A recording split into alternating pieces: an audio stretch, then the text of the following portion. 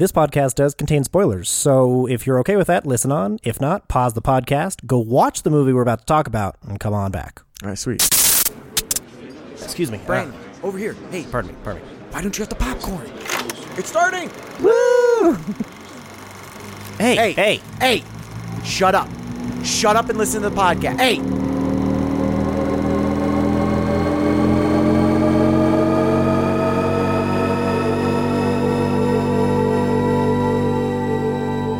There's a lot out there to see. This is what we watched.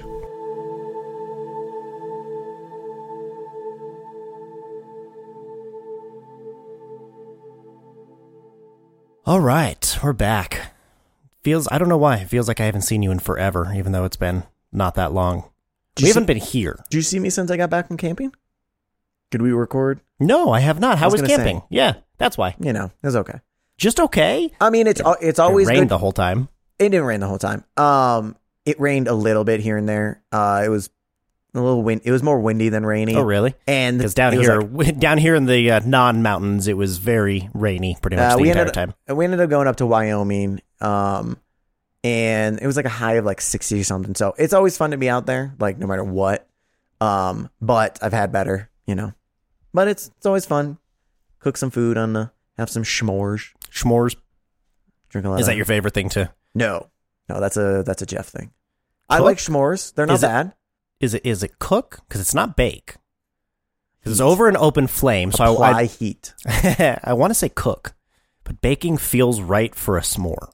I feel like, to me, baking has to be in an closed, I want to say oven, but not just ovens. Like, you can bake other stuff, but it's got to go in something to bake. So if I put my s'more in the little trap, s'more trap, and then put it over an open flame, don't know what a s'more trap is, but it's a wire mesh that holds all of the ingredients together, so you don't have to stick the marshmallow with a poker. You cook your graham cracker also? That's the point of it.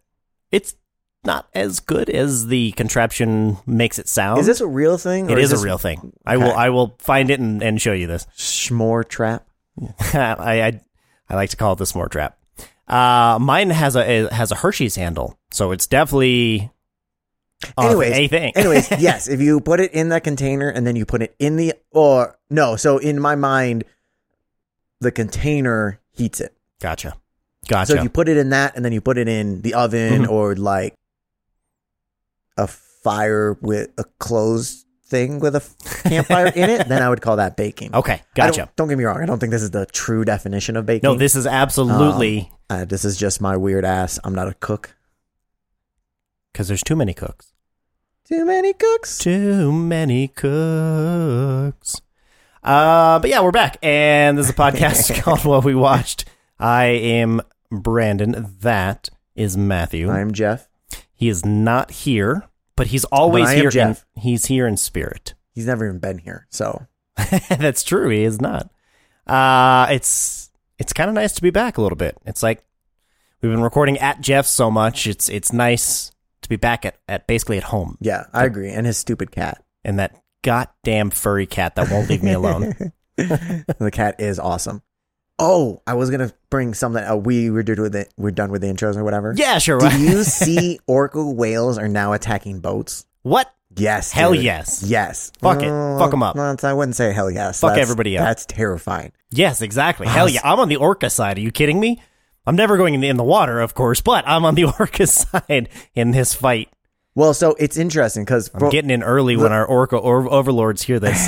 The very little that I've heard. It's interesting because orcas have sunk multiple boats. That's insane. Since like COVID, it's been more of a thing, and they've been sinking boats. But I don't know if anybody's been killed yet because it seems like they sink the boat but don't attack anybody. Okay, so I wonder how far. Okay, my mind went. How far back does this go? Does this go back to the Titanic? Was it orcas who actually sank the Titanic? But no, a bunch of people died. So clearly. It couldn't be the orcas. Then my thought was, wow, it's not like a Carnival cruise. They died because of the water. They weren't eaten. So they still, orcas still could have taken down the Titanic and then just walked away swam Swam away. and then just I let feel- them all die in the thing. Unless they went off to the side and watched it. Maybe they're sick fucks and they just like to watch people freeze to death. Yeah, probably. That's why the lifeboats couldn't get back in time, is because the orcas were actually terrorizing the lifeboat and everybody who was, like, hey, we got to go back. There's a bunch of people in the water. We have room now. And then they started to go, and they're like, and the orcas like, oh shit, no, there's more boats. We're gonna fucking kill you all. So they had to They wait. just can't stop themselves. They Like, just boats can't. on boats on boats. I hope these boats don't have extra lifeboats.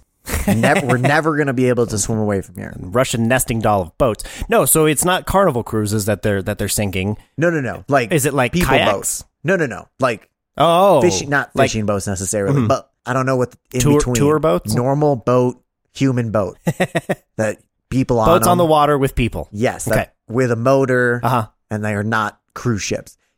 I don't think orcas could take down a cruise ship. Those things are gigantic. I don't know. I think if you get enough of them, this also To do goes what? for What do you think they're seals, doing? What do you dolphins, think they're walruses. I think if you get enough of them to jump and hit the boat at the same time, At the same At the same you time. figure knock them over. and you capsize it, yeah. Oof. I think you're more likely to just have them all pick a certain location Uh-huh. and keep hitting that one location, get a Oh. hole in it. Mhm. Because I think to be able to tip a cruise ship Mhm. is like even they're in storms Yeah. on the ocean and they won't And they tip. still won't. Yeah, right. I mean, they'll rock quite a bit, so I don't know. That's I'm wondering, not capsizing, just so you know. Yeah. Those are two different things. are you sure? Yeah, I'm pretty sure. I've never been on a Carnival cruise. You haven't? Mm-mm. That's pretty fun. I don't know if I was on a Carnival cruise. Well, I've never been Yeah, on a I know cruise what you meant. I know cruise. what you meant. That's what I don't. Disney, I'm Carnival, not positive Caribbean. which I might have been Caribbean, but I don't know which one it was. But it was pretty fun. Yeah. It's kind of nice just being on one location. You don't have to deal with finding spots until Uh-huh. you hit port, and then Uh-huh. you like go off, and then it's always like, oh, we got to get back before they leave us. Which the Sense of urgency. While you were in the hills without any eyes, did you get a chance? I don't know. Before we get to that one though, I was thinking because I've seen because the Spider-Verse episode you were bringing up the sequel, the live action or whatever, and then Little Mermaid's live action. They're talking about Moana coming live action. I think I heard something else talking about being live action and stuff. And then by no means is this like oh my god, I can't believe they're ruining childhoods or whatever like that. I'm just wondering, what is the obsession with making things live action at all? Like, I don't understand why Spider-Verse is so popular and the reaction is, oh, when are they doing the live action? Or like, we're gonna do a live action. I don't understand that. I think it has to do with now special effects and CGI and visual effects are so advanced. But why is this the peak? Like, why is live action stuff, everything has to be live action? Like, oh, it's an animated movie, and then, oh, thank God we're now in 2023 where we have the live action. We have the CG and everything. We can do it live action. Why is this live action the peak of movies? I wish I could tell you your answer, but that's why I think people are excited for it and want it more, is because for me it's wouldn't it be so cool to live in this world and to immerse yourself into an animated film is so much more difficult than to immerse yourself in something. Hey, I can go walk outside and see giant robots Really? killing each other is so much easier for me to imagine myself in that scenario versus, oh man, that's animated. I can't see myself in something like in that kind of a world. I think that has something to do with it. I could be completely off base, but I feel like that's got to be. So you didn't enjoy Dragon Ball Z because it wasn't live action. I loved the TV show. Yes, the movies. Can't picture yourself in that universe. No, I absolutely did. Well, that's what absolutely. I'm saying. No, Like, I it seems know. so weird to me. But I that think this peak of like, everything to But the I also best think- case scenario is live action. Well, I think that the other thing is it just feels more real, obviously, and it feels more. You're used to performances being done live. Theaters has always been done. A live theater performance is the height of acting in a lot of circles. So live action translates a little bit over to movies in that way. People would be interested in I don't know, or just different portrayals, or just updating it and making it more visually stunning. And I honestly think that my first point of the CGI is now we're capable of making things look so realistic. I think that also has a huge factor of, well, why are you animating it? Why are you drawing it? Just put it in a computer and let's see the real thing. Let's see people reacting to the animation. I think that's that seems crazy to me. Do you have an opinion on it? No, I mean that's what it. I mean, I have no idea. That's why I was asking because I don't understand why people like watch Spider-Verse and then their reaction is, it's got to be live action now. It's like you watched this amazing piece of art, and it's like that was the best version of it. I think it's like I don't understand. I see. Like it's just weird to me that like they want to take these great movies. I'm okay with like remaking them and stuff like that.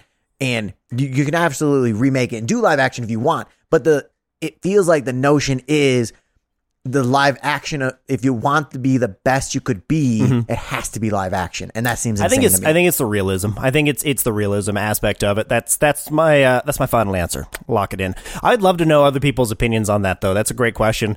Because it's a huge resurgence, and it's not just with. It is a great question. Yeah, you're welcome. It's not just with Disney and yeah, I mean, it was just because of the examples currently, but like even beyond, Netflix wants to do all the animes and all this stuff, and it's like I don't get why it's this. Supposedly, it seems like the peak of because it's not even just making more money because you just start doing live action stuff and remake it as.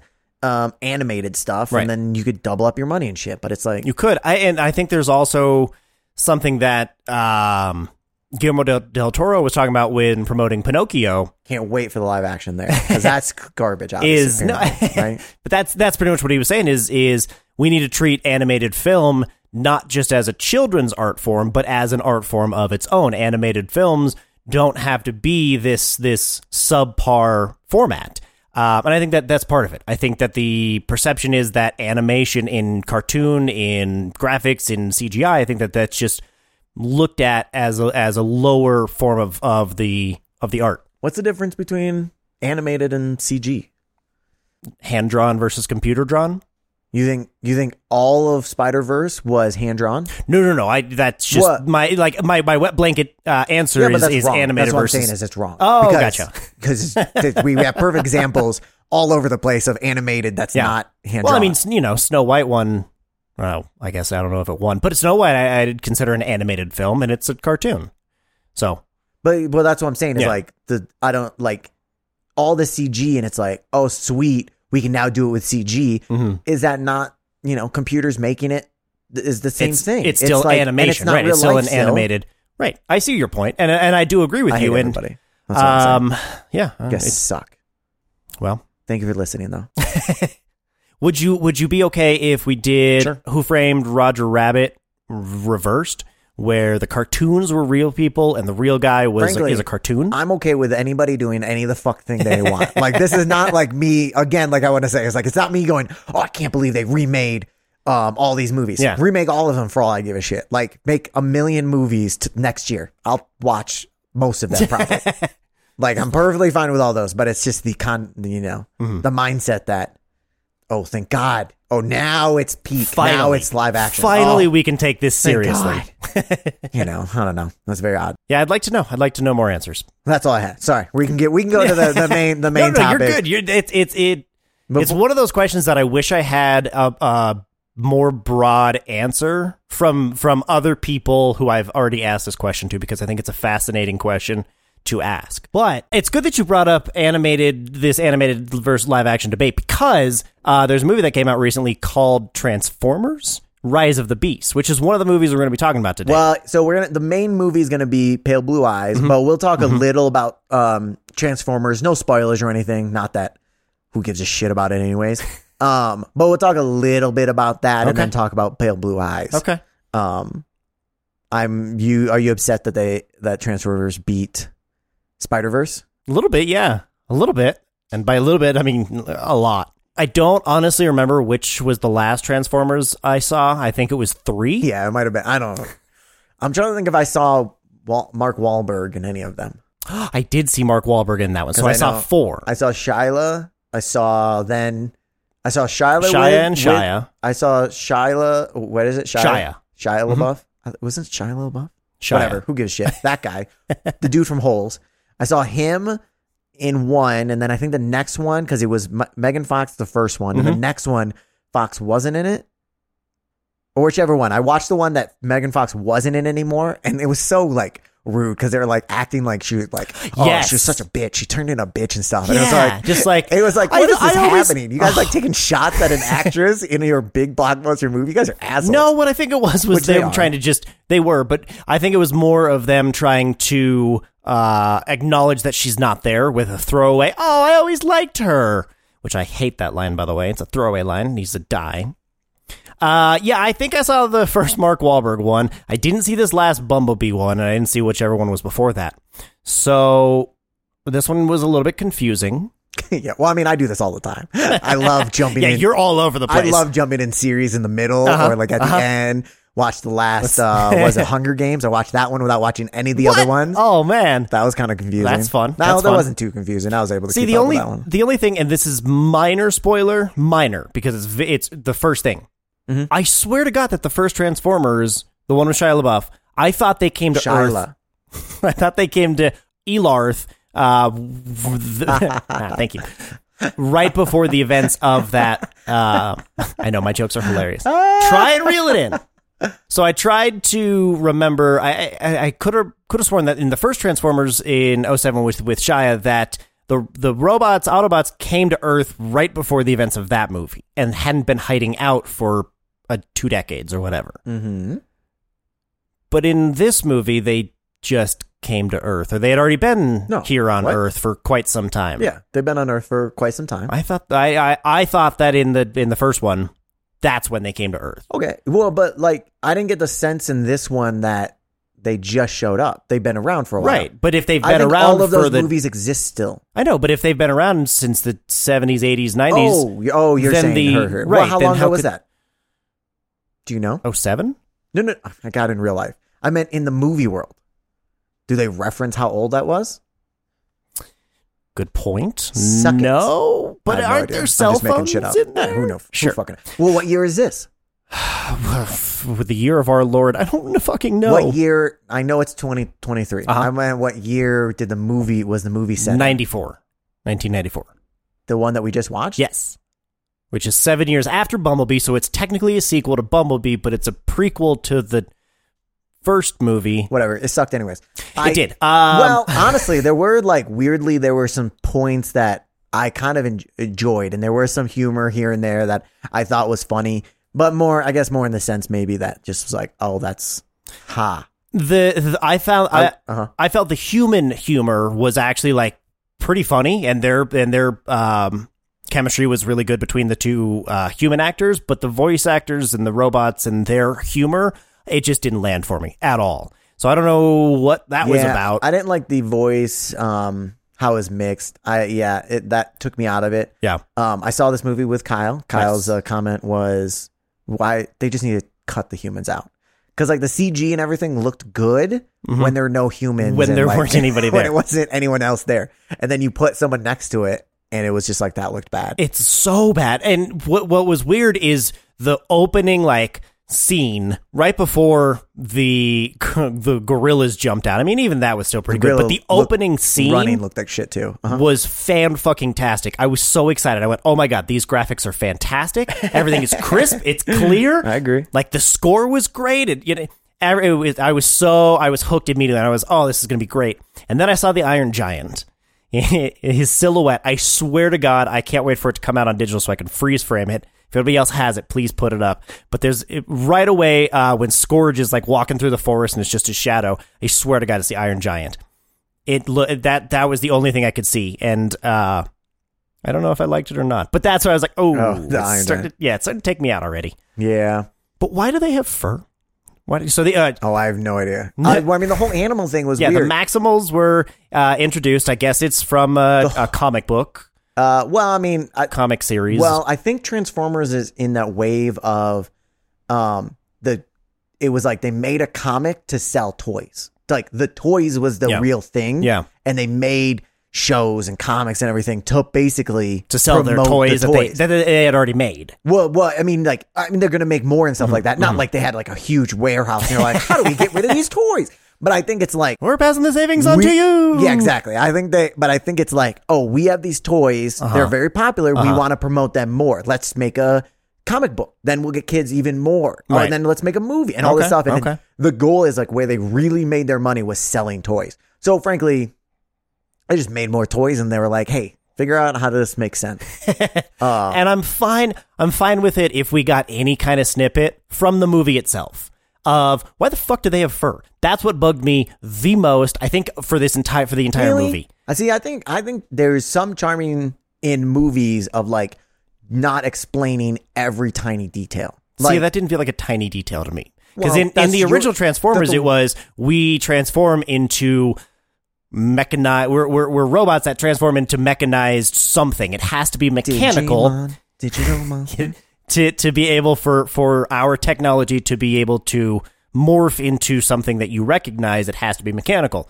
So if they're morphing into animals, then that again throws the whole theory out the window. So I feel like this one did a lot of destroying the setup from the first one. This is fucking setup from the first one. Shut up. All of the rules. Transformers. The rules don't. The universe doesn't make sense anymore. Up is down. Black is white. The Transformers universe was concrete, and then this one ruined it. Yeah. I did honestly really like the human actor. What's his face? The main guy. It is Anthony Ramos. Sure. Yeah. I believe you. I really liked there's a confusing look right there. Is it not him? Because I went, God, I sure hope it is. Well, we'll pause everybody while it's like Digimon, Digital Monsters. Come on. Yeah. Anthony Ramos. So I really liked him. Mm-hmm. I thought he was fantastic. Honestly, Pete Davidson wasn't too bad. I didn't realize it was going to be Pete Davidson. Whatever, one of the robots, whatever the fuck one it is. Yeah, when the credits rolled and I was like, oh, that was Pete Davidson. Didn't realize? Oh, okay. Yeah, I didn't realize it the whole time, but I was like, I know that annoying high-pitched fucking voice from somewhere. I thought he did pretty well. Like it felt like a character and I thought it meshed okay. Like, yeah. You know. I mean, I think his portrayal wasn't bad, but the character sucked. I didn't like the character. You didn't like the character? Mm-mm. Why? It was just like, I don't know. He was comic relief. Too much of a comic relief.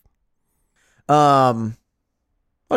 Yeah. I'm trying to think of the other. Oh, I was very excited that our boy from Ted Lasso.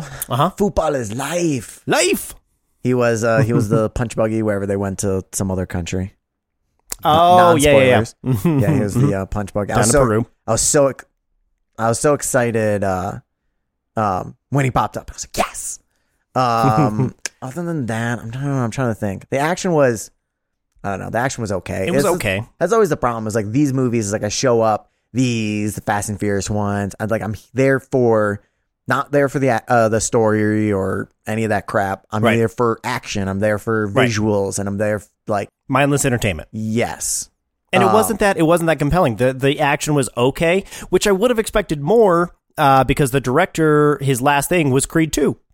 And so you'd think he'd be really good at doing action sequences and fights and you know, really working to choreograph things, but you think live action action of boxing really translates to giant CG monster fights? I mean, I disagree. Evidence shows that doesn't. It clearly does not.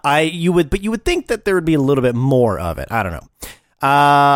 You know what? I'm wondering if it was all done, because I didn't get a chance to get too much research in, but I'm wondering if the fights were done in computer or if they had actors fighting. Oh, sorry.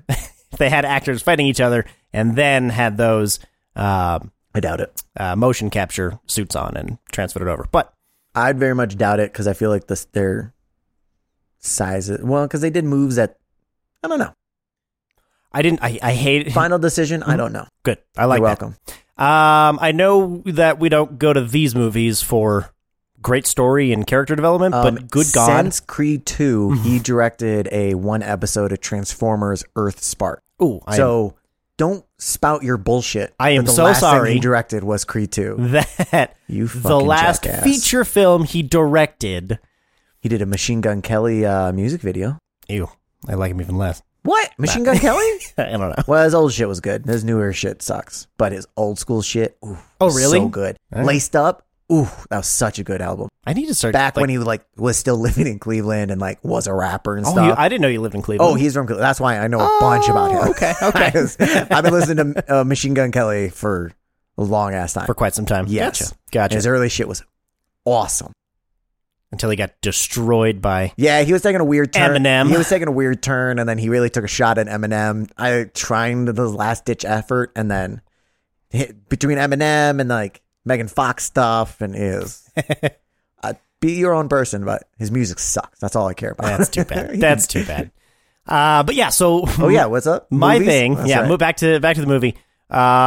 This dialogue was fucking garbage. I don't know if there was, honestly, I didn't feel like there were many original lines. There was a couple of lines that I liked a lot. Like the "stop following me, I'm not following you, I'm just escaping in the same direction." That was funny. See, I feel like I've heard that before. Or some version thereof. Well, what Right, I'm yeah. saying is, it wasn't. Again, It just wasn't, I don't know, it some of them were. was so boring to me. And when dialogue is just so recycled, I don't know. I have a hard time not rolling my eyes at everything they say. And for me, that it really it makes it difficult for me to connect with any of the characters. And that's something that the director But it really was live action. You're supposed to connect. No, exactly.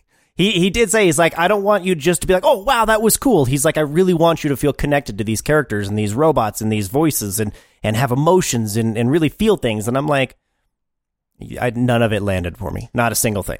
Yeah, well, put that in the bucket of people direct and do all this stuff, and then they do on the press tour and they just spout random ass shit. Yeah. But when you like the movie, you enjoy that random ass shit that comes out. And you're like, oh, did you see? He said this. And Did you see the thing that his press people told him to say? Yes. His PR Absolutely. person told him to say? he's like, hey, pretend like you enjoyed this and this is going to be a good movie. I think I know how the product placement meeting went. We got to put something in the mouth of the comic relief that we can sell in theaters. Got it, Twizzlers. But it worked because I wanted Twizzlers really fucking bad. And I didn't want to get up and go get some. Does Alamo not sell snacks? I don't know if Alamo sells those kind of snacks. I don't know, actually. Yeah, now that I think about it. I've never looked. I think they have a candy section. I don't know. We'll find out here in a minute. Yes. I have to remember no. to actually look at that. It is. Yeah, there was a lot of product placement. I True. imagine they realistically they probably don't have to make all of the money that they spent back because probably it's all not real investments. It's more of donations. Yeah. Hopefully, because they ain't making their money back. Ooh, it's doing better internationally than domestic. It always does. Always. Everybody. Ooh, I bet you Japan. I think, if I remember correctly, it was China that had the largest market for the second one, I believe. Oh, speaking of which, did you see Spider-Verse is not going to be shown in Saudi Arabia and some Middle East countries? I did see that, but I don't remember why. Pieces of shit. Because of the trans sign that's up in Gwen's. Oh my god! It's over the stupid. Well, it's always It's the same always thing, that. but it's over the littlest thing. That's not even close to relevant, to the movie itself. It's barely relevant to her character because it's so far in the background, but it's there. But anyways, yeah, Transformers. They made 44 mil in China so far. Nice. And domestic, I think they made 77. So Damn. And it is 8:45 on June 15th, 2023. Whoa, are you dating something? Yes. Why? I don't know how many seconds. I'll look that up in a second. Thank you. Mine just switched to 8:45, so we're probably 13 seconds in from when you said. I don't know. The estimated budget was about $200 million, which, man, they just throw money at this. It's crazy. Yeah. Well, I would love to know how much came from production company versus product placement, everything. True. Yeah. So yeah, it was shitty. Oh, yeah. Overall, it was go see it. Unfortunately, that's always the problem for me. It's just it's not a good. It wasn't good at what it was supposed to be. What it was aiming for. Action-packed, mindless crap. Exactly. But I'm excited to see what's his face, Ramos, Anthony Ramos. that guy. I'm Take excited to on see him do something else. More roles, yeah, for sure. Got some chops for show. I really liked the early they did some crime stuff, but the guy with the Twizzlers you were talking about, I actually really liked him too. He was. And I thought their banter was amazing. It was I thought that was like one of my favorite things. Probably the best interaction in the whole film. Yes, honestly, I thought so. And it's sad because we don't get a whole lot more of him in the movie, so hopefully we get more of that actor as well, or at least that duo. He's in Hamilton. Oh, Anthony Ramos, Yes. I can't remember exactly which role, but yes, He is John and Philip Hamilton. John Lawrence. Cool. This was another movie that was influenced by the audience and the test screening, like heavily influenced by the audience. Well, on test screenings, most movies are influenced by test screenings. Good point. I mean, we talk about like, in between movies where they, and they read criticism, all that stuff, and then they change like the next movie. That's, I feel like, good point. I don't know. In between, but like test screening and stuff, I feel like that's understandable because, I mean, changing movies for like test screening and stuff, I think is generally pretty good.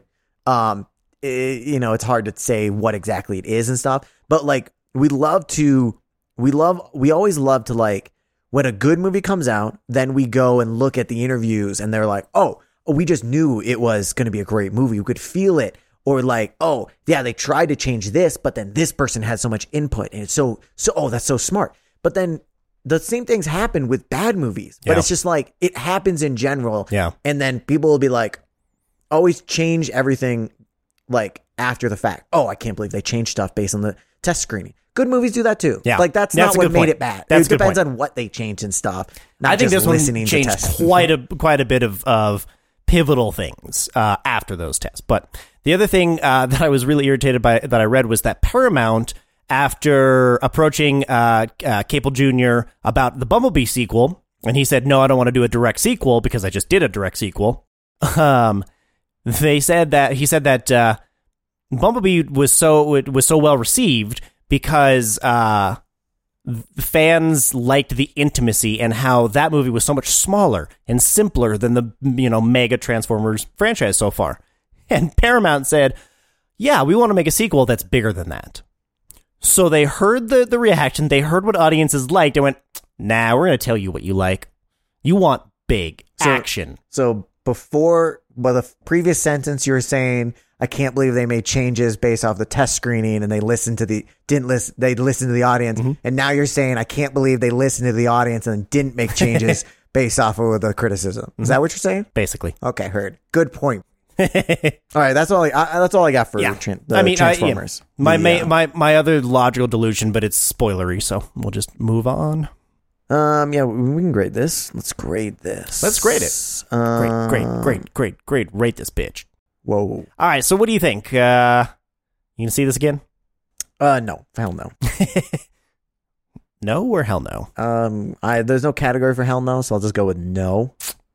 Maybe we should make a hell no category. Normal no. I'm going to put your no down also. I do not want to see this one again. Once was plenty for Rise of the Beasts. Do you know where you want to put it? No, I'll let you go first. Yeah, it wasn't very entertaining to me. Even knowing that it wasn't going to be story driven and that it was supposed to be actiony and explosiony, and it just bleh. I liked it a little bit more in Day Shift, so I think I'm going to go 4.75. What? Yeah.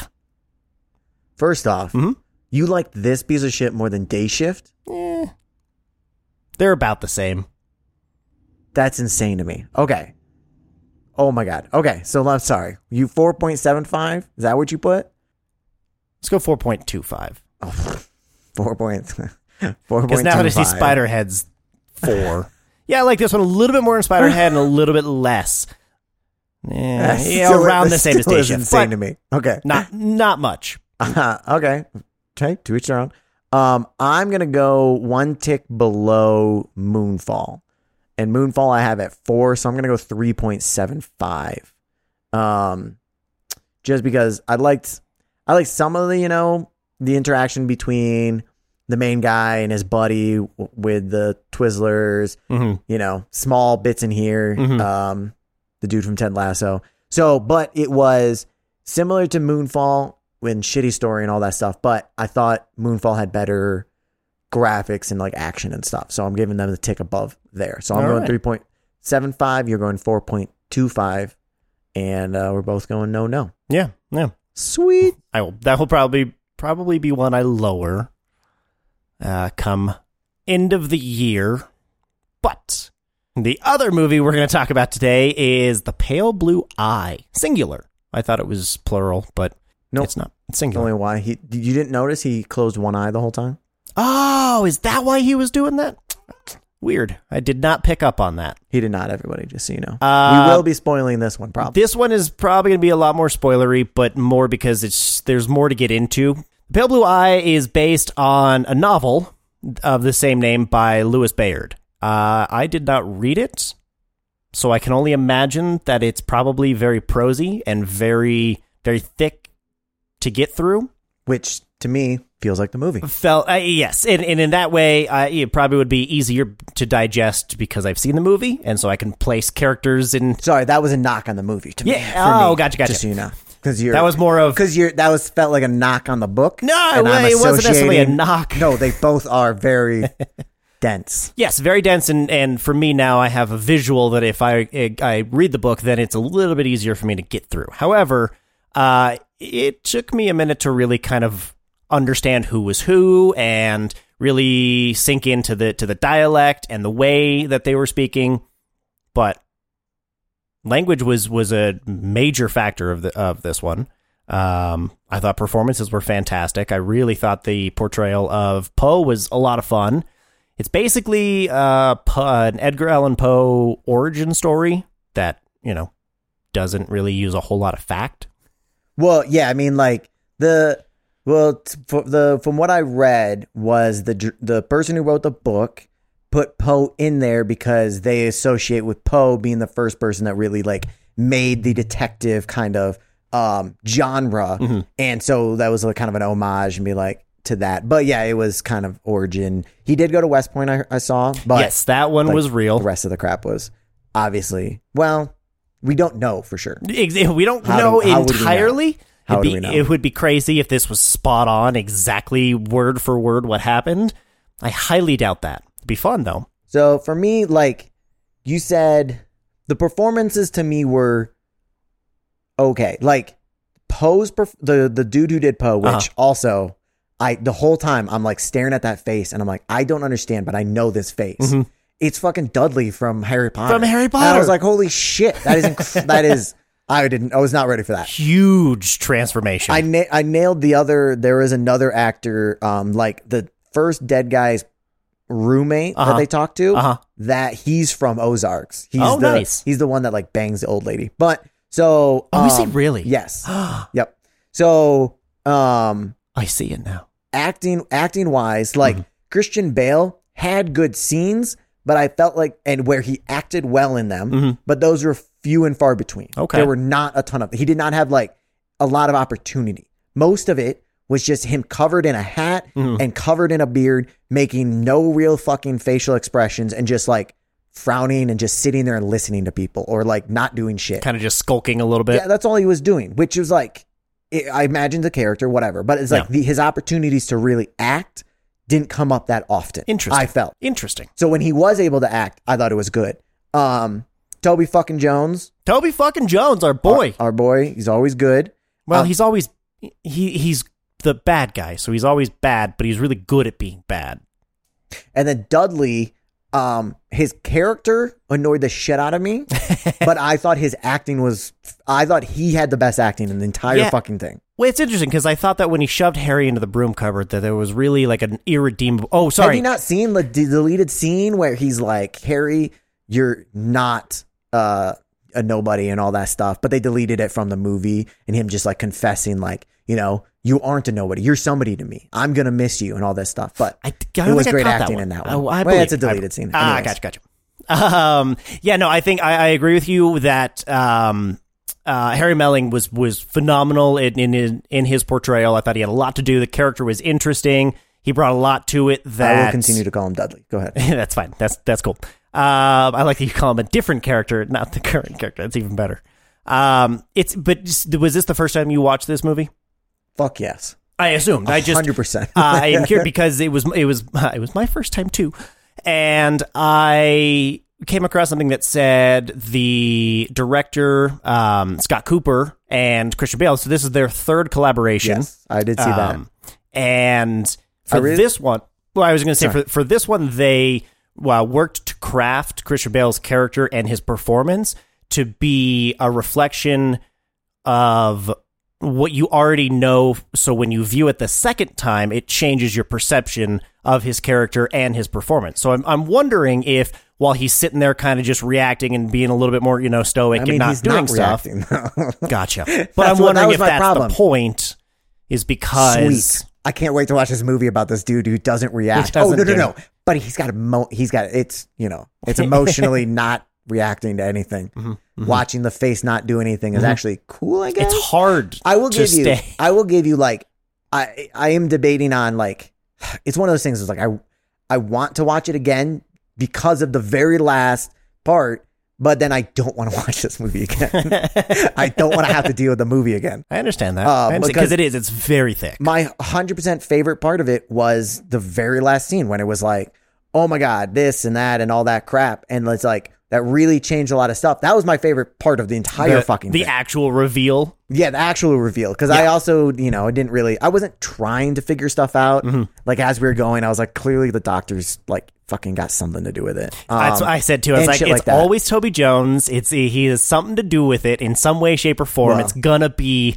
But it's not quite him. So that was kind of nice to see a departure from his. But yeah, that last reveal was like the really part that I was. That was by far the most interesting as well, in my opinion. That's 2 hours into the movie. Yeah. Yay, we got the interesting scene. Sweet.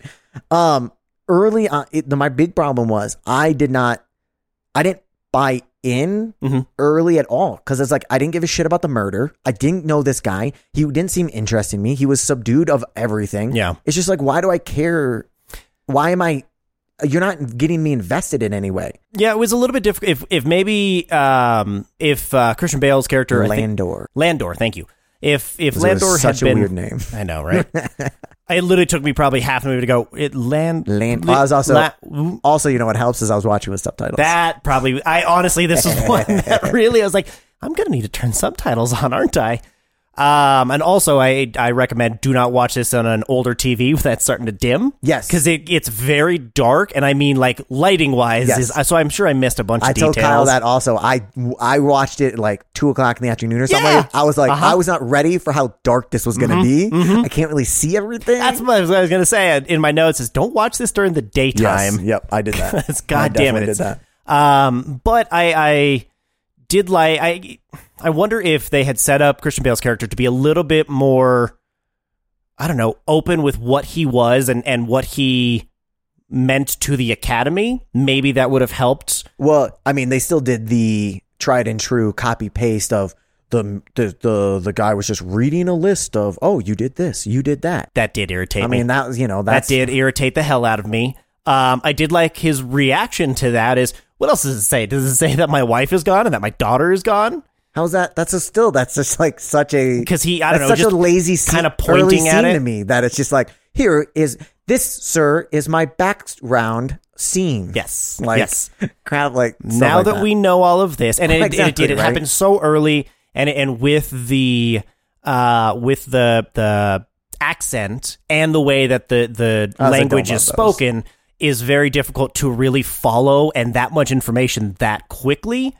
With all of those elements, I can understand why you weren't invested early on. And yes, and my other thing about like the dialogue you said Transformers dialogue was garbage, and I agree, but I also this to me was the other spectrum of like, while I'm listening to this, and I didn't read the book either, so this could be just like the book, but in my mind is you should change it, because what I'm picturing is writers sitting in front of a computer going, they're going to think I'm a fucking genius. Oh my God, they're going to quote this line. Then they're going to quote this line. It was like they're trying to make like quotes every fucking time. And it's so dramatic. And it's just like, there were quite a few of those. Nothing fucking flows, guys. It's all over the place. It's just like, oh, we have to recite this poetry, even though it's, it's dialogue. It's not reciting poetry. It's just like, it didn't flow for me. Gotcha.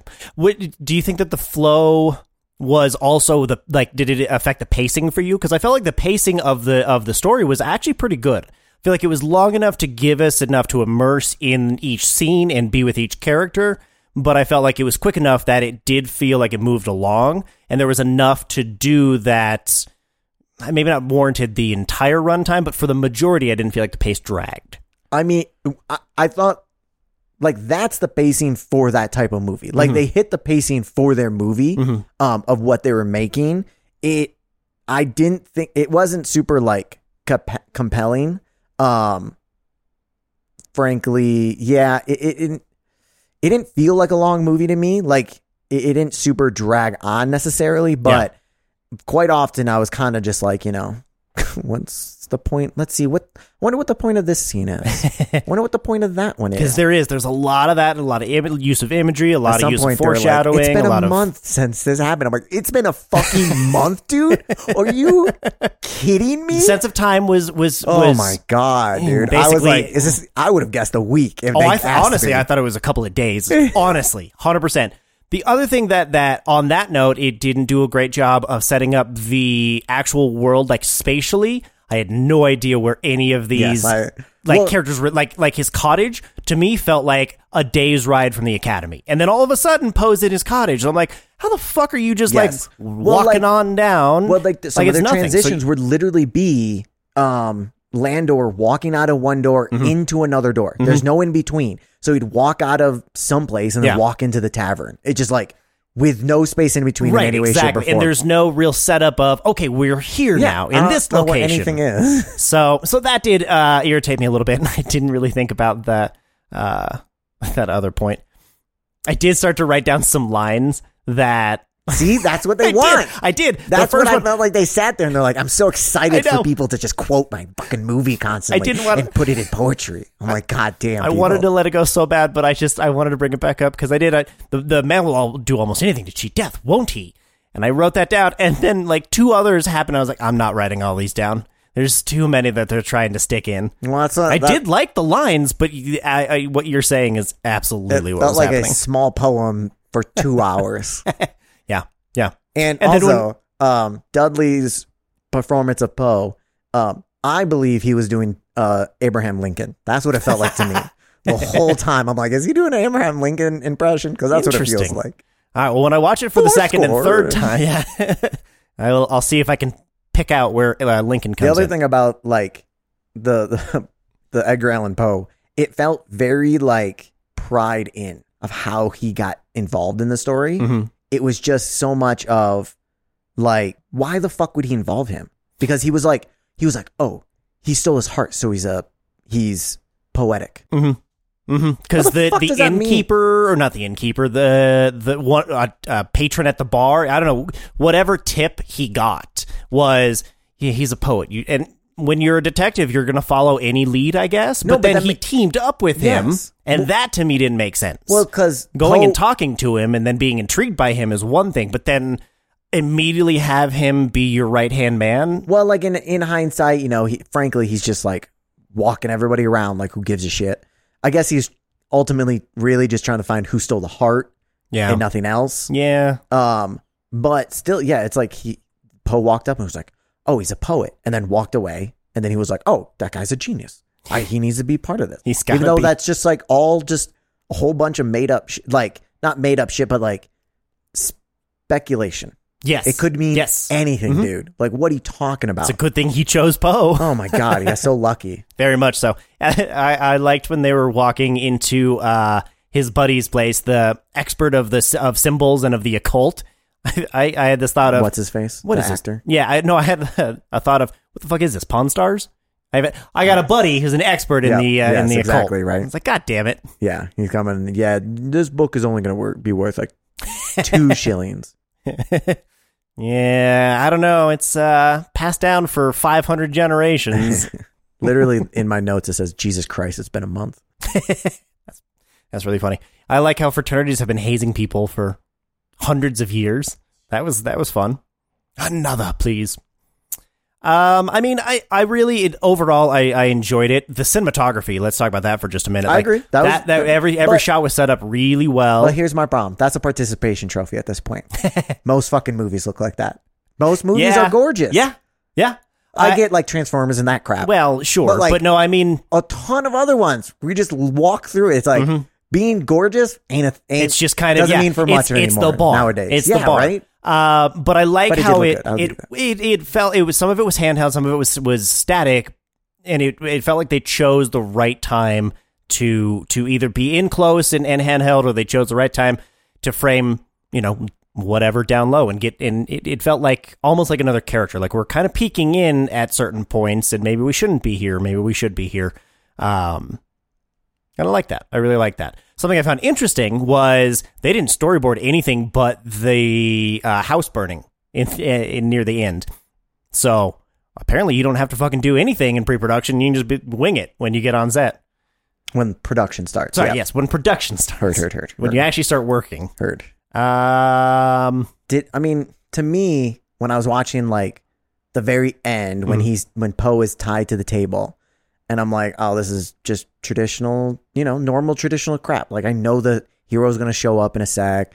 And clearly he's not going to die. Very much like, so. It wasn't like, I was like, I know this is going to happen. It wasn't as harrowing as they wanted it to be. Because I mean, it's based off an old book, but true. But how many times have we seen that exact scene play out in that exact manner? But, and the problem is, it does happen, and like I forgive it, but like we talk about is I was not invested in this movie that far in, so I'm like I'm poking tiny holes and everything just because I didn't buy in. That's it. But it's an important piece, and again, it's how much spin can you give a trope? How many times can we see this before enough is enough, and you won't forgive that mistake, basically. I did, however, for that exact scene, I did love how the mother is, nobody's pushing her, nobody's pulling her, no one's dragging her up the stairs, but she's got her hand reached over the railing. No! And she's screaming, reaching forward. It was so weird. She didn't do anything in that whole up. Scene. Just stood there like, keep doing it, do it, keep doing it. I was like, this is creepy. Yeah. Like, we could cut that out and put it in a different movie, and it'd be real creepy. It'd be real creepy. Keep going, keep doing it. Oh, Jesus.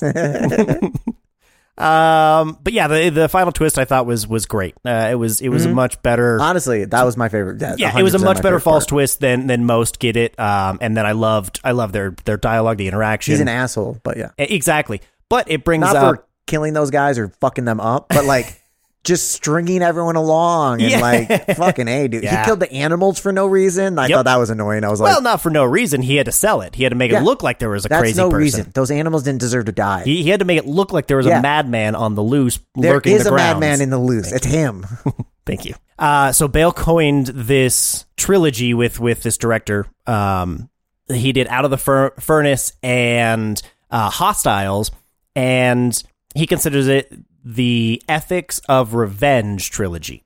So I want to get your thoughts quickly on was Landor Christian Bale, was he justified Baledor? Yes. Baledor. I like that. There you go. Was he justified in it at all for what he did? Justified like I mean, I get it. It makes sense. Like I guess it depends more on like how they. I don't really know what the guys really were they remorseful? Were they trying to make anything up? What were their actions after the fact? So were they serving any of their own penance for it? Basically, yeah. And I mean, and also it gets down to like kind of like Poe said was like.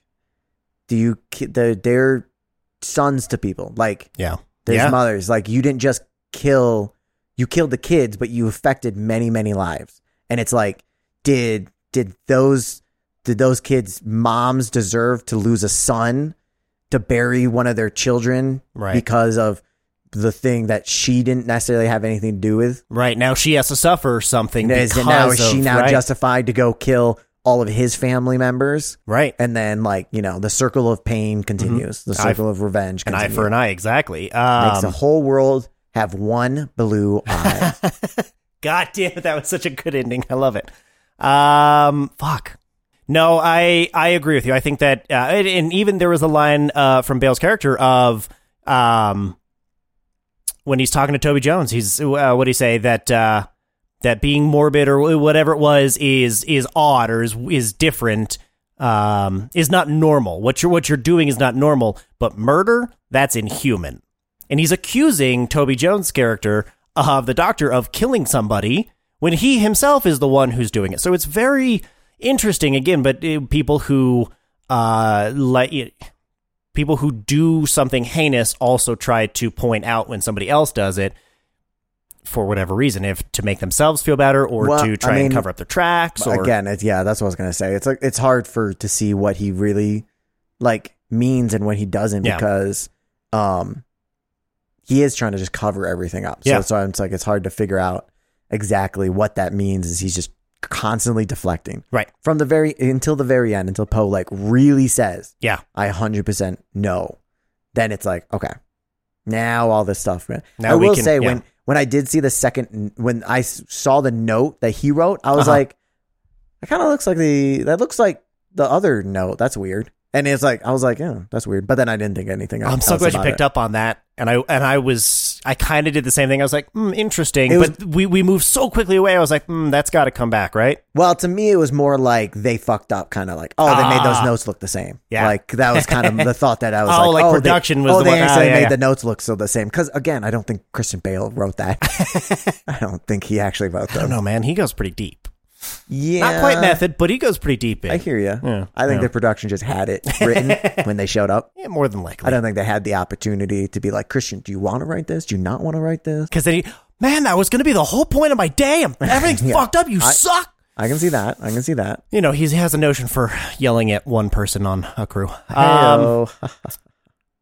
But there was what made me question or want to ask you that was because in Tarantino's Hateful Eight, there's that discussion of, what is justice basically. And this one reminded me of the frontier justice version of the law of, someone kills a member of your family. You have every right to go and kill their family. And that's frontier, justice. And one for one, we're all good. No hard feelings. And but ethically and morally, of course, you should be able to rise above the heinous actions that people can do or that people have done to your family. If you turn around, if they're like, they're raping a bunch of people, then it's like, is that not justified? Where's the line? We all got, True. Very true. It's very slippery. It's sloopy. Slippity. But yeah, overall it was Robert Duvall. That's who it was. Yeah. Who I thought he was always outstanding, almost always outstanding. His like 6 lines he said. Mm-hmm. Outstanding. Totes. Fucking nailed that half a day. Frankly. Yeah. Maybe a day. Half a day. No, half a day. I would say. No, Bale takes how many takes, so. That's true. And when you don't storyboard it, yes, you got they're figuring out on the spot. Is this the same room that we were in? Oh, God, I couldn't even imagine. But. Should we grade this one too? Yeah, sure. All right, cool. Yes. All right. I'm very torn of no and VOD. I'm gonna put probably VOD just because I'll give it to them. Like the last twist personally got me. Okay. So I'm going VOD instead of rewatchability because if it was in theaters, I probably wouldn't go see it. Sure. Like I don't want to see it that much, but I do want to see it again. So it's at least VOD. Okay. Do you really want to see it? So like you can go to yes. No, I think VOD as well because like you said, it's that middle road. Yeah. It's not that it's not outstanding, but it's just kind of middle of the road cinematography. It's decent costuming. It's good performances or what did I say earlier? Great performances. I don't want to knock that. But yeah, overall I don't know. There was just something about that. It wasn't as compelling as I'd like it to have been or as it wanted to be. It felt like it was trying to be a lot more prosy, a lot more highbrow, intellectual. God, yes. Yes, exactly. Chill out, homie. But I did like the Go historical write a book. I did like the historical fiction aspect of it. I've always liked that of taking real people in history and going, what if they did this? Or what if their life had started this way? And so that's always intrigued me. I think I want to give this one a 6.75. Nah, let's go 6.5. 6.5 out of 10. I really talked you down, didn't I? You felt like you were so much more excited when we were gearing up for this. Yeah. Than 6.5. Well, and then I know it was a little bit of you, but then it was more of my own, not just inconsistencies, but my own. Oh yeah, that did irritate me. Oh yeah, I forgot about that. Yeah, no, yeah, 6. I feel like 6.5 is more than fair. I could probably knock it down another, but I enjoyed it overall. Yeah, I'm going to go. I'm in the 6s. I'm in the low 6s between 6.25 and 6. I think I'm going to go 6 even. It's in like the ballpark of like 65, Creed 3, Knock at the Cabin, where it's like I think they did some stuff good, but overall the movie didn't grab me. And I feel like I would like to, it'd be interesting if the first act was better and it really like grabbed me more. Yeah. Would I like the rest of it? Because it is very important, like buying in early and like being invested and suspending disbelief into this universe.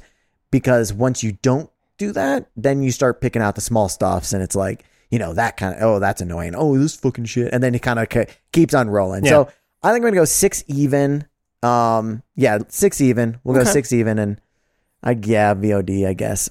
You know, maybe if somebody, I know, I can't imagine putting it on again and sitting through the whole thing. Yeah, I'm hoping somebody in my proximity goes, "Hey, have you ever watched this?" And I'm like, you know what? Yes, but put it on, and I can do that. You're not gonna outright lie, and then twist at the very end after watching, going, by the way, I killed all of it. I killed everybody. You could totally be like, you know what? I bet this happens. Just start betting money. $1,000 says he killed everybody.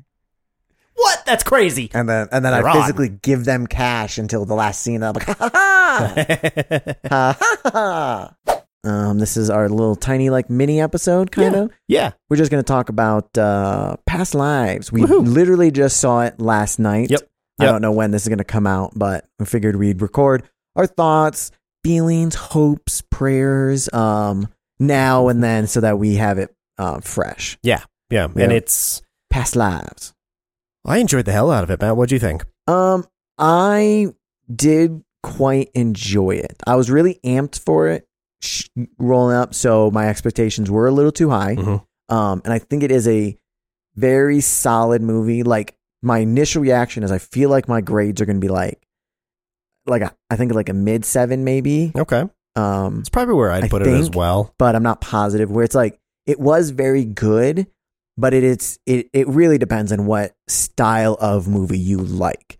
This is very much like a slice of life. Instead of like, there's no real like narrative, like story kind of. Honestly, in the same sense of like Pale Blue Sky a little bit. And then what's the other? Oh, Bones and All. Yeah. Like, where it's like you're there to just experience that section of life with the characters at that moment. Yeah, and the cinematography was gave me that impression as well, in the way that it lingered in a lot of places, especially like after the scene would end, which made me feel like we were kind of detached from the story and we were really just observing it. We weren't interacting really in any way, shape, or form with the characters, and I think it lent itself to that particular story very well. I think if we were a little bit more intimate and like really hands-on and seeing everybody else's perspective of things, it would have changed the whole tone of the film. But I really like that it was one of those that you just kind of were watching this. I don't know. I don't know if it's slice of life, because it was really a journey in a way, a journey of.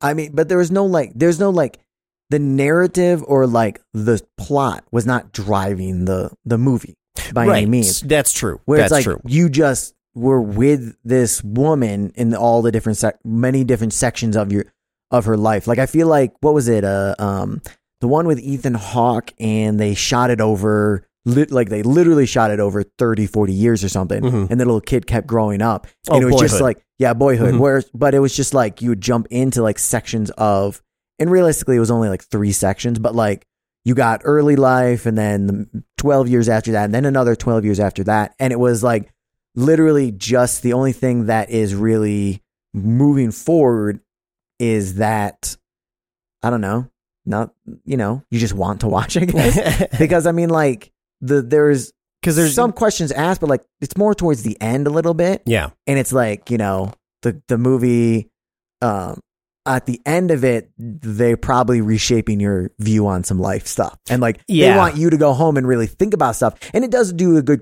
job of that, of like, makes you examine your own life. And it's more like, here are our emotions and what would happen in this situation. How do you feel about that? That feels like more of like, experience this movie and then have kind of your opinion after that, instead of, any of the other ones where it's just like, this leads to this, which then leads to that, which then leads to that. Oh, what's going to happen? We had maybe a little bit of like, is she going to leave her husband? But I never thought that. Yeah, there were a little personally. bit of questions of that. And you're right. It's definitely not plot driven. And the characters don't really even react to things as much as just kind of talk about what is happening or what has happened.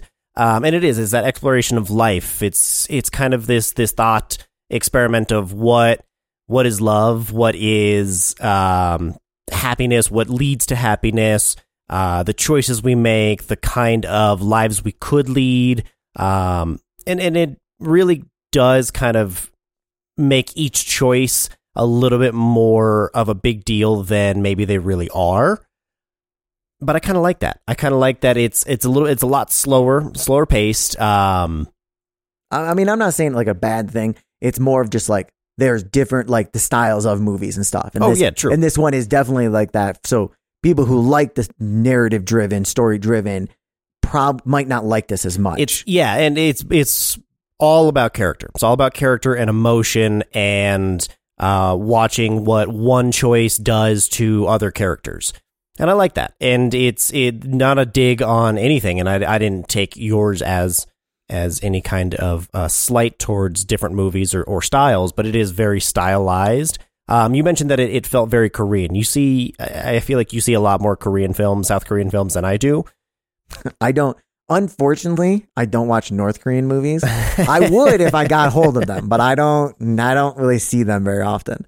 But it is the Korean kind of style is that slow pace where like this felt more like kind of the American combined. Like it definitely wasn't like a full kind of Korean movie, but it is that slower pace. They love the wide shots. Like the master basically is going to be the whole scene. Yeah. Where the master, where it's like you zoom out and you catch everything and then you do the whole scene and then you go close ups and stuff like that. Right. So then this is like, they love to do the wide and then that is the whole scene. There are no punch-ins or something like them walking in the park talking. So you get a wide shot and you can still hear them perfectly fine, like you're standing next to them. Even though they're behind a tree and we don't go, we don't get in close with them and we don't unnecessarily see things that we don't need to. And it really helps accentuate when we do punch into something and say, well, why are we getting really close? What are we looking at? A couple times, like there's, we look at her necklace when she's,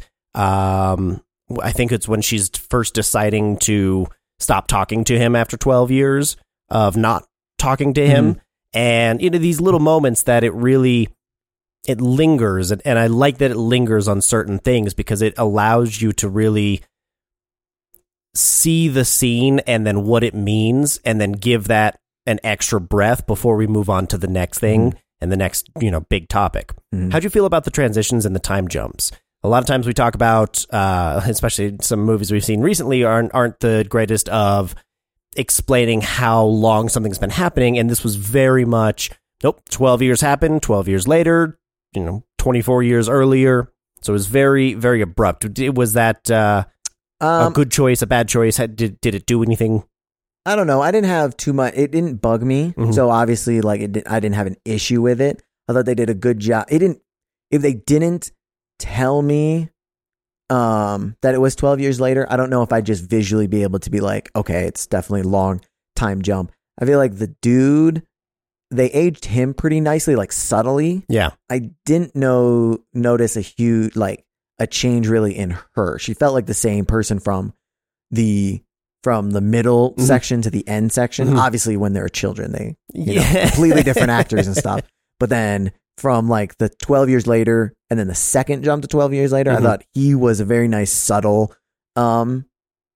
aging, and her, she kind of felt like the same. Yeah, I was going to say he aged much more, and I don't know if that's maybe because he was smoking and she wasn't, if that had anything to do with it, or if that was because he, was more active and was in the military and she was a little bit more reclusive, and I don't know if that had anything to do with that, but I noticed that as well. That if I had to take a guess, it'd be like women take care of their appearances a lot more. Okay. So like if you've seen like on the internet, you'll see like a couple take a photo and then they age the two of them, and the dude ages like 30, 40 years. Right. And the girl ages like 10 years. And it's that, like, right? Yeah. Yeah. It's like drastically different. And they're just vibes of like how they would look different hypothetically. Yeah. I guess.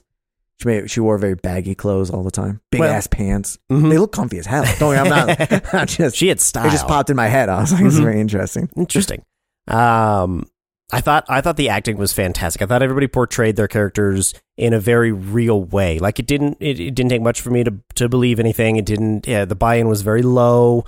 The stakes were low, except once it kind of got to that third act and everything was all right. Well, is she gonna leave her husband? Is she going to? Is there going to even be a choice? Or what? What are we building to? I thought that uncomfortable portrayal and emotion really kind of came through in the minuscule expressions that they would give to each other, and especially in the space that they left in between each other. Like when they're taking pictures on the ferry together and he steps in front, or when their hands are on the subway, right? And there's just this little space in between. And I love that. I love that there was this buffer between these two characters, these two what would otherwise be long lost, souls or lovers or soulmates.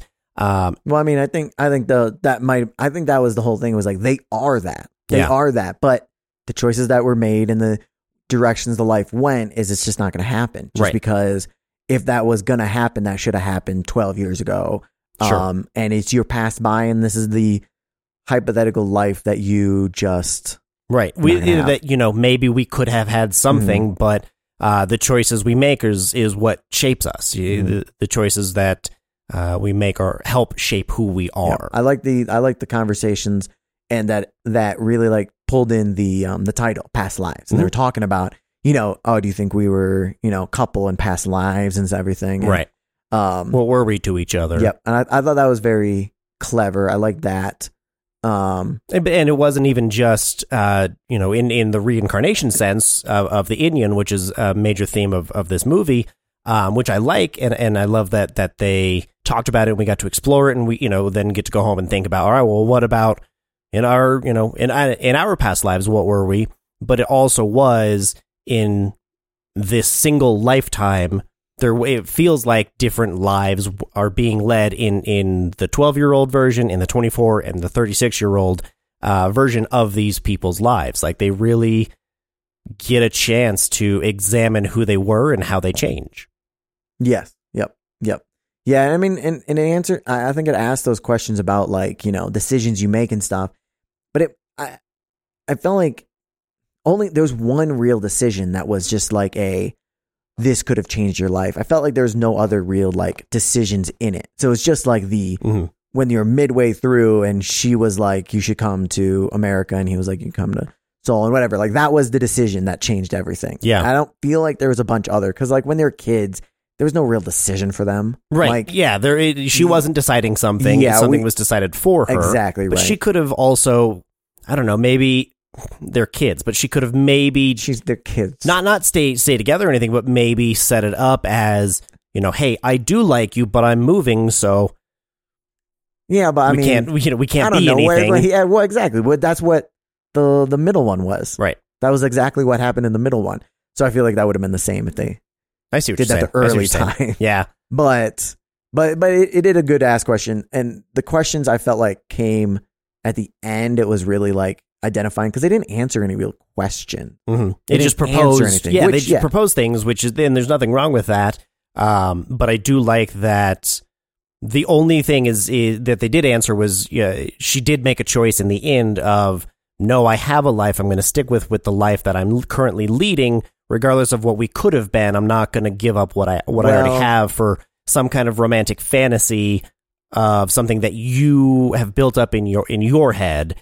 And so I liked that was at least answered for me. I thought that was the only thing that in terms of answering a question that was done. I mean, I don't know, because that the last I was gonna say before was like they did such a good job of like this movie might have had like the best silence and the best pauses in scenes, and like just long of them waiting for the cab and them staring at each other and just like that was squared one of my up on them. But it was just like that. So many things could have happened there also. I guess that would be another like kind of choice situation, because I was sitting there and be like, God, I hope she does not kiss him. Because I was like, same. That would be ridiculous. But I feel like sitting there and watching, if he had leaned in, I think she would have kissed him, and then it would have changed everything. I agree with you. I agree. I don't think that she would have stopped it. Well, that's what I'm saying. But she wasn't going to initiate it. Yeah, but the whole is like, oh, I have my life. I'm not going to like, I made this decision. Whereas I don't know if she really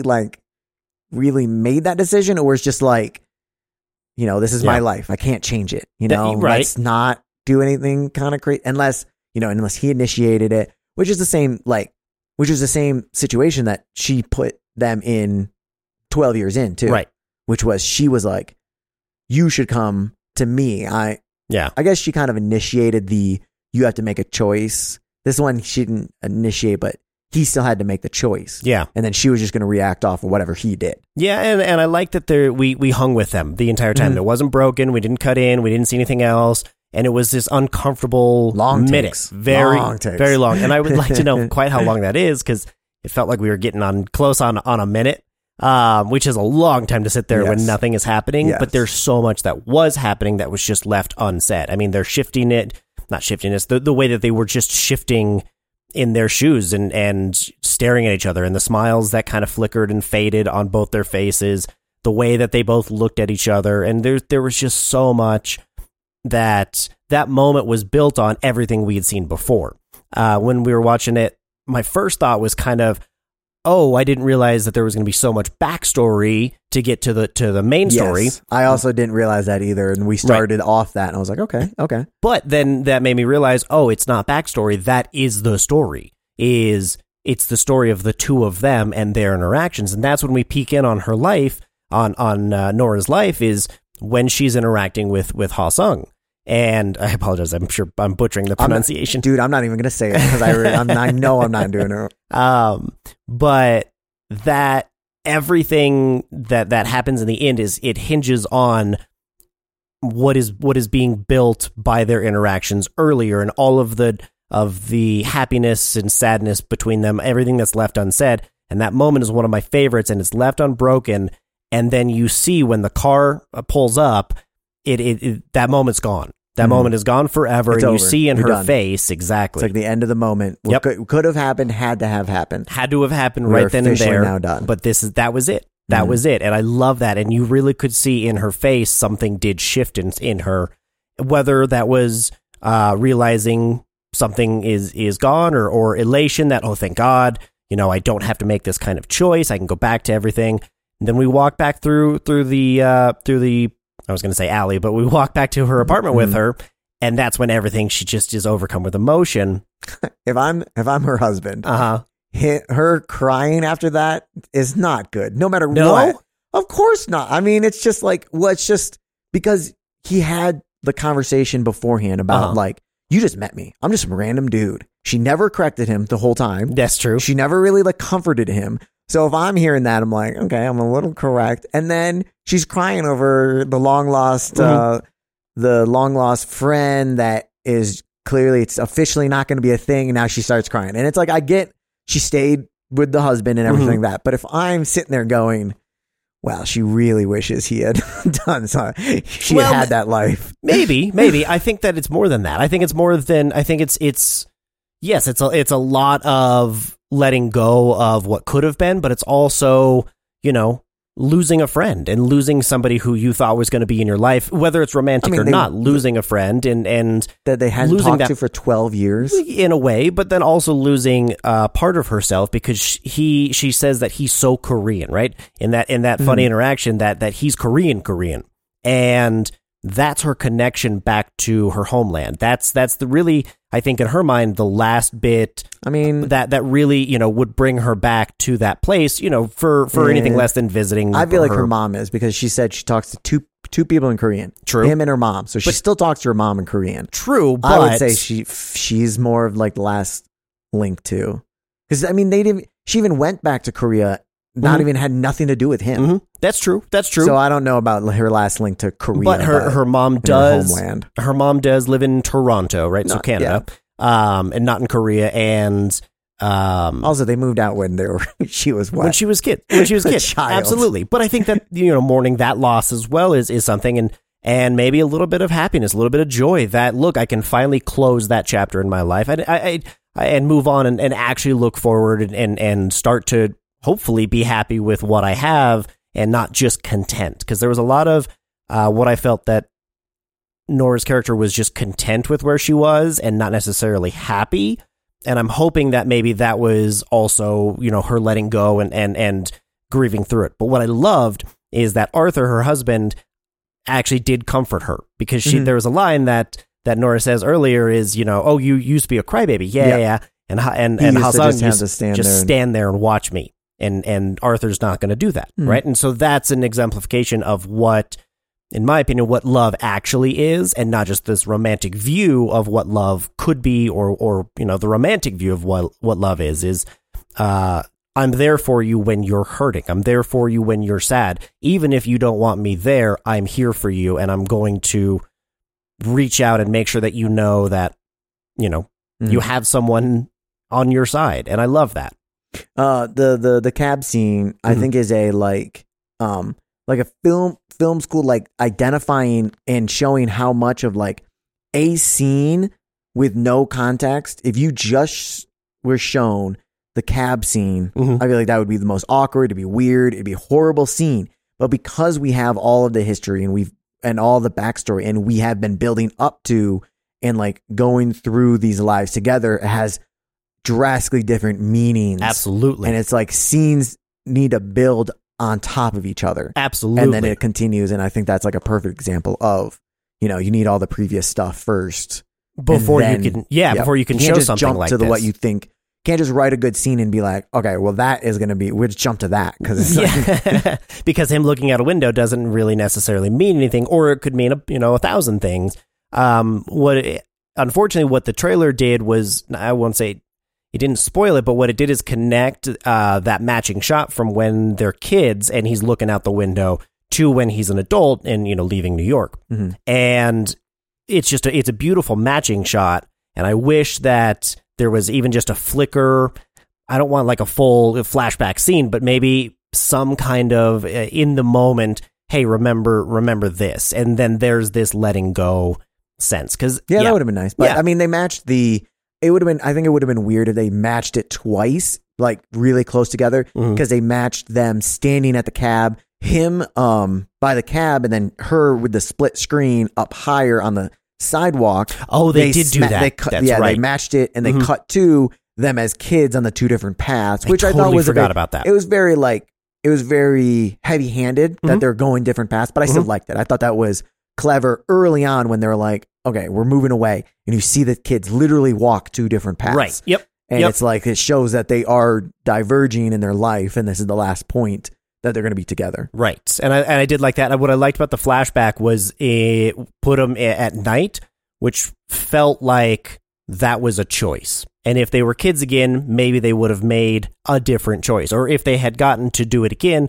maybe there was that possibility for choice. I don't know, but I love that one quick flashback that mirrored that I totally forgot actually happened. So thank you for reminding me of that. But I agree that other would have been a good match if they didn't do the other thing. You know what I'm saying? Like, correct. Whatever. Yep. And the other one I'm also annoyed with, like, they matched the two. They were standing by the cab. They matched them, switched over, cut to the kid standing there, and then they cut back. And instead of like staying on the same frame, they then cut to like a close up of her, I think, which I would have liked them to cut back to the matching two, frame. the wide. Yeah, Yeah. I would have liked that personally. Yeah. And I think, and maybe that was too on the nose. Maybe that was too much. I don't know. That would have been nice to see that different.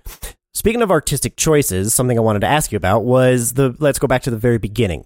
Let's talk about the choice to open, the artistic choice to open with a couple watching Nora and Ha-Sung and Arthur in the bar and them kind of whispering about each other. See, I loved that. And I was or whispering to each other about them. Yes, I love that because I feel like that was kind of what we did the whole time was like, what are these people to each other and stuff? And we were kind of figuring out. And also, I mean, we do that all the time. Just sitting there, speculating. And we're like, oh, she's clearly having an affair with him and stuff like that. Mm-hmm. So I thought that was one of my favorite games to play. I did think that was very clever and like really kind of set the tone well of like, this is the style movie. We're going to realism. Long shot. It was like a pull in. You could see her acting was fantastic of like her smiling at the Korean dude and like then eventually kind of turning back to the white guy. Don't remember any of their names.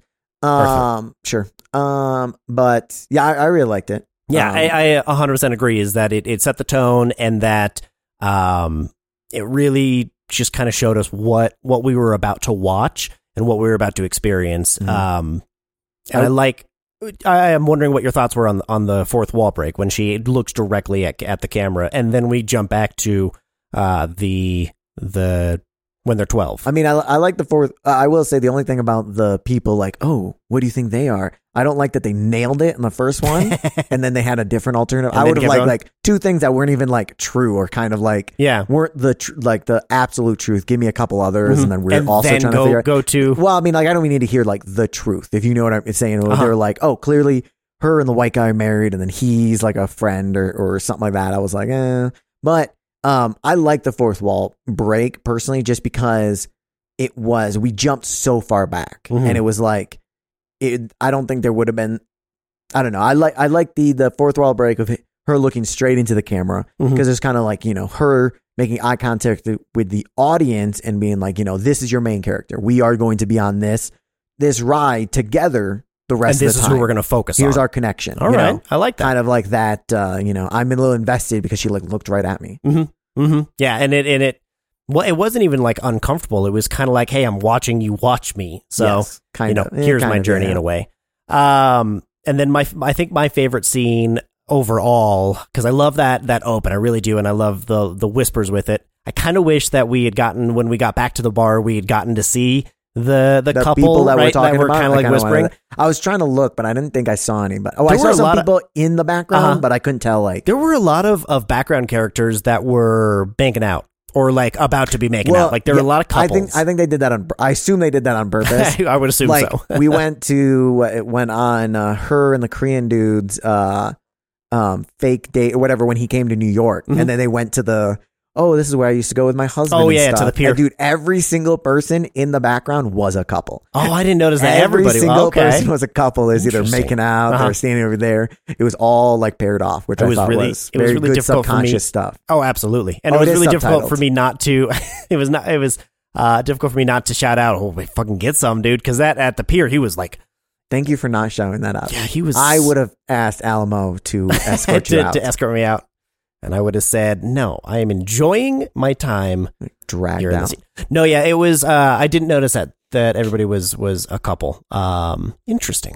Because that I think that changes a little bit, of the subtleties and the expectation. Then when you're watching, all right, well, these two are clearly going to get together and they're clearly going to be, at the very, meant for each other. It helps with like kind of their natural chemistry. I feel like. Absolutely. They had pretty good chemistry overall. Every once in a while it was kind of awkward and didn't feel like the conversation would kind of just randomly stop and stuff. And I'm like, what are we doing here? But other than that, it was like, I thought it was like 90% fantastic chemistry between the two of them. Yeah. But her and Arthur had pretty good chemistry, I think. We didn't have a lot of scenes of them together. Yeah, I wish we had a little bit more so we could see that foundation being built, so we could see the difference between the couples and their dynamics, but maybe that was the point. Exactly. That's what I was going to say. I think it is literally, I think well, one of your favorite scene, them in the bed, Yes. having a Yeah. conversation. But I think he nailed it. Oh, And absolutely. and I think she had a little realization that he nailed it also. But I think that's what it was, just like, we happened to meet right after that happened. And, you know, I just like the same stuff as you, when it's weird that he's like, what if you met another guy that liked all the same stuff and did all the same stuff? I was like, yeah, but like, that's what makes you you. Like, that's what, exactly. That's You're what different. attracted her to you, or like maybe not at first attracted, but that's what made her intrigued by you as a person and not just on a physical level. And so to have that kind of outlandish example is so relatable, though. Like, I sat there and I was like, oh my God, I feel like I have said a version of this conversation, you know, to different exes before when we had gotten to a certain point in our relationship of, yeah, I feel like you don't like love me the same way I love you kind of conversation. Or I'm scared I'm going to lose you. I'm scared I'm going to, you know, someone else is going to come along because we just happen to meet. But, you know, and it's good, though, I think, that he did actually say something. And it wasn't all just internalized. We didn't have to just infer certain information on the unspoken bond between them. And I think that also speaks to their relationship, Nora and Arthur's versus Nora and Haesung, is there's a lot that's unspoken between the quote-unquote long-lost lovers, and there's a lot that is literally spoken between husband and wife, which, again, I think exemplifies love versus the romanticization of what could have been. Mm-hmm. And I love that. It's one of my favorite scenes because we actually do get the most character development. We get the most depth. We get the most, interesting stuff, I think, in that moment. But Arthur sells himself so short, and he's so worried about his romanticization of her life. And she keeps telling him, no, that's not true. We're not lovers, right? We're not meant for each other. We're not, this is my life. And he still is holding on to this. Yeah, but, you know, that's kind of what everybody wants. And everybody wants that romantic story and that romantic journey. And then we get him actually exemplifying, you know, I am romantic as fuck. And I loved it when he's like, yeah, maybe that's why I want to learn Korean so I can understand your dreams. Mm-hmm. Like, that's hella romantic, dude. Come on. Give yourself a little bit of credit and realize that you are and can be enough, even though you've got all these questions and concerns, and this particular story is happening at this time and in your life. But it was just very interesting. I enjoyed this one greatly. Yeah, definitely. It will be something that I try and recommend to people, but more of like, have you seen this movie? Have you seen Bones and all? You know, crap like that. Right. And then I'm like, do you like really long takes and awkward silences? And if so, you'll love this. You love this movie, yeah. They also had a very unique, the shooting style with a whole lot of headroom. A lot of shots. And lots of headroom. I'm assuming it is another like subconscious trying to get you to realize kind of like how much they're thinking. And how much like thoughts are in their head. Okay. Because you like give them more space above because it's like they're in their own head doing stuff and like really having internal conversations and whatnot. I like that. I really like that because I don't know what else it could be. So just looks cool, I'm sure. Well, yeah. No. Just they didn't storyboard, so they didn't frame it right. Maybe. Right? They didn't do it. They did it more than I thought they would, but I still think that's like. I mean, that's a general for film. Like, you know, if you want them to the audience have that impression, you like, you know, give them a lot of headroom. A little bit more, right. And a little more space to breathe in.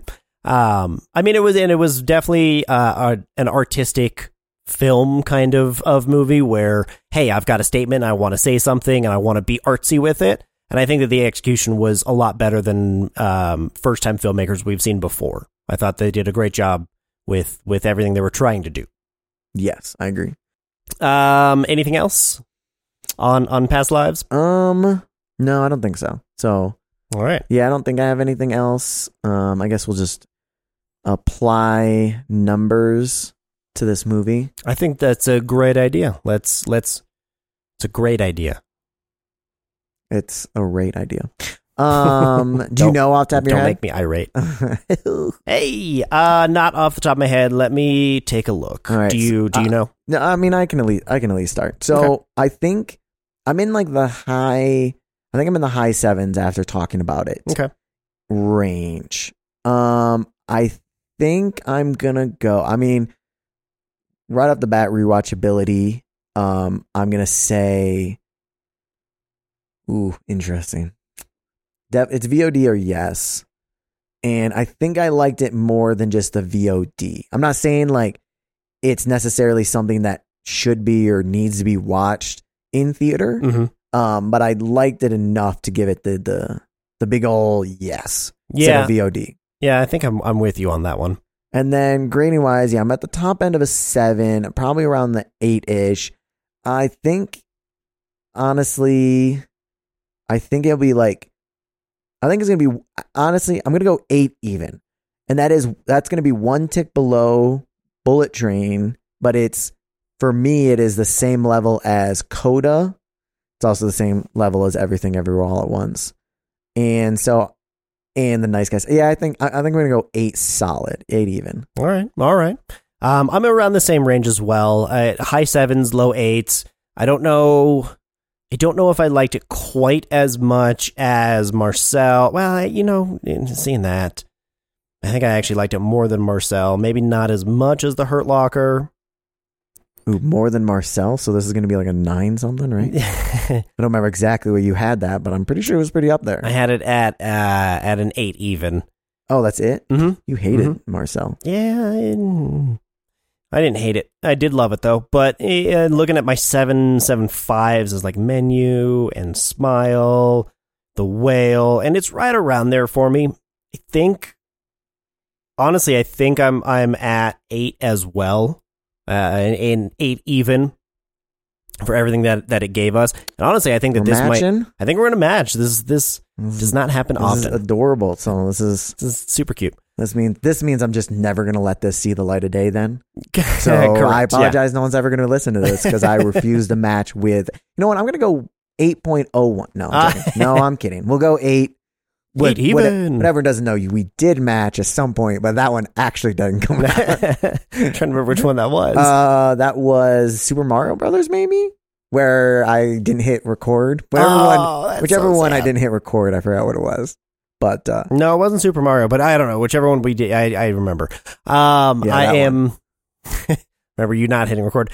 I definitely think that this movie is going to be or should be up for nominations later in the season when we get to awards. I don't think it's going to win anything. For Best Pictures? No, I honestly, I could see it being up for Best Screenplay, Original Screenplay, and I could see it being up for Score and possibly for her or for her, the movie for Nora actress, as Greta Lee. Greta Lee for Best Actress. Possibly, like I said, I think it definitely needs to be in the conversation. Yes, we'll I agree. See later in the season, though. I agree. I think Greta Lee did a really good job. I can't fathom her winning any of those. But I can see it being like, there's 2 front runners or 3 front runners, but then she's in the other group of like got nominated, right? But nobody's really like taking it seriously, like she's gonna win it, right? And not in terms of like she did bad or like a knock on her. I just think there's gonna be. I think off the top of my head, she did a good performance, but best performance of the year is a lot. Yeah, I think. Yeah, especially I agree. This early decide. Well, I guess this are halfway through. This, that's hard pill to swallow. I will say though, I thought the audio, some of like the Foley, like those small stuff, kind of I didn't love. Like I was noticing things which I don't love, or like. The background conversations and stuff felt very fake to me. Okay. And the music once in a while was a little bit too intrusive to me. Too loud. Okay. I thought it took over stuff when it shouldn't have. Maybe, yeah. We could have had a breath or a moment and then have it come in. Have it lower, because it's just like it was on top of too much stuff, I feel like. Gotcha. Especially for being like realism and whatnot. True. Like that kind of like style. That's very true.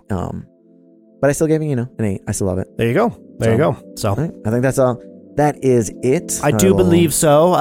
Yeah, this will be coming out at some point. If it's in theaters, go see it. If not, hopefully it'll be on streaming. But Past Lives, I think we could recommend this one. That should be something that you watch. Yep, I agree. So don't forget to like, subscribe, rate, give us some comments and suggestions, and dance party! All right, bye Bye. guys.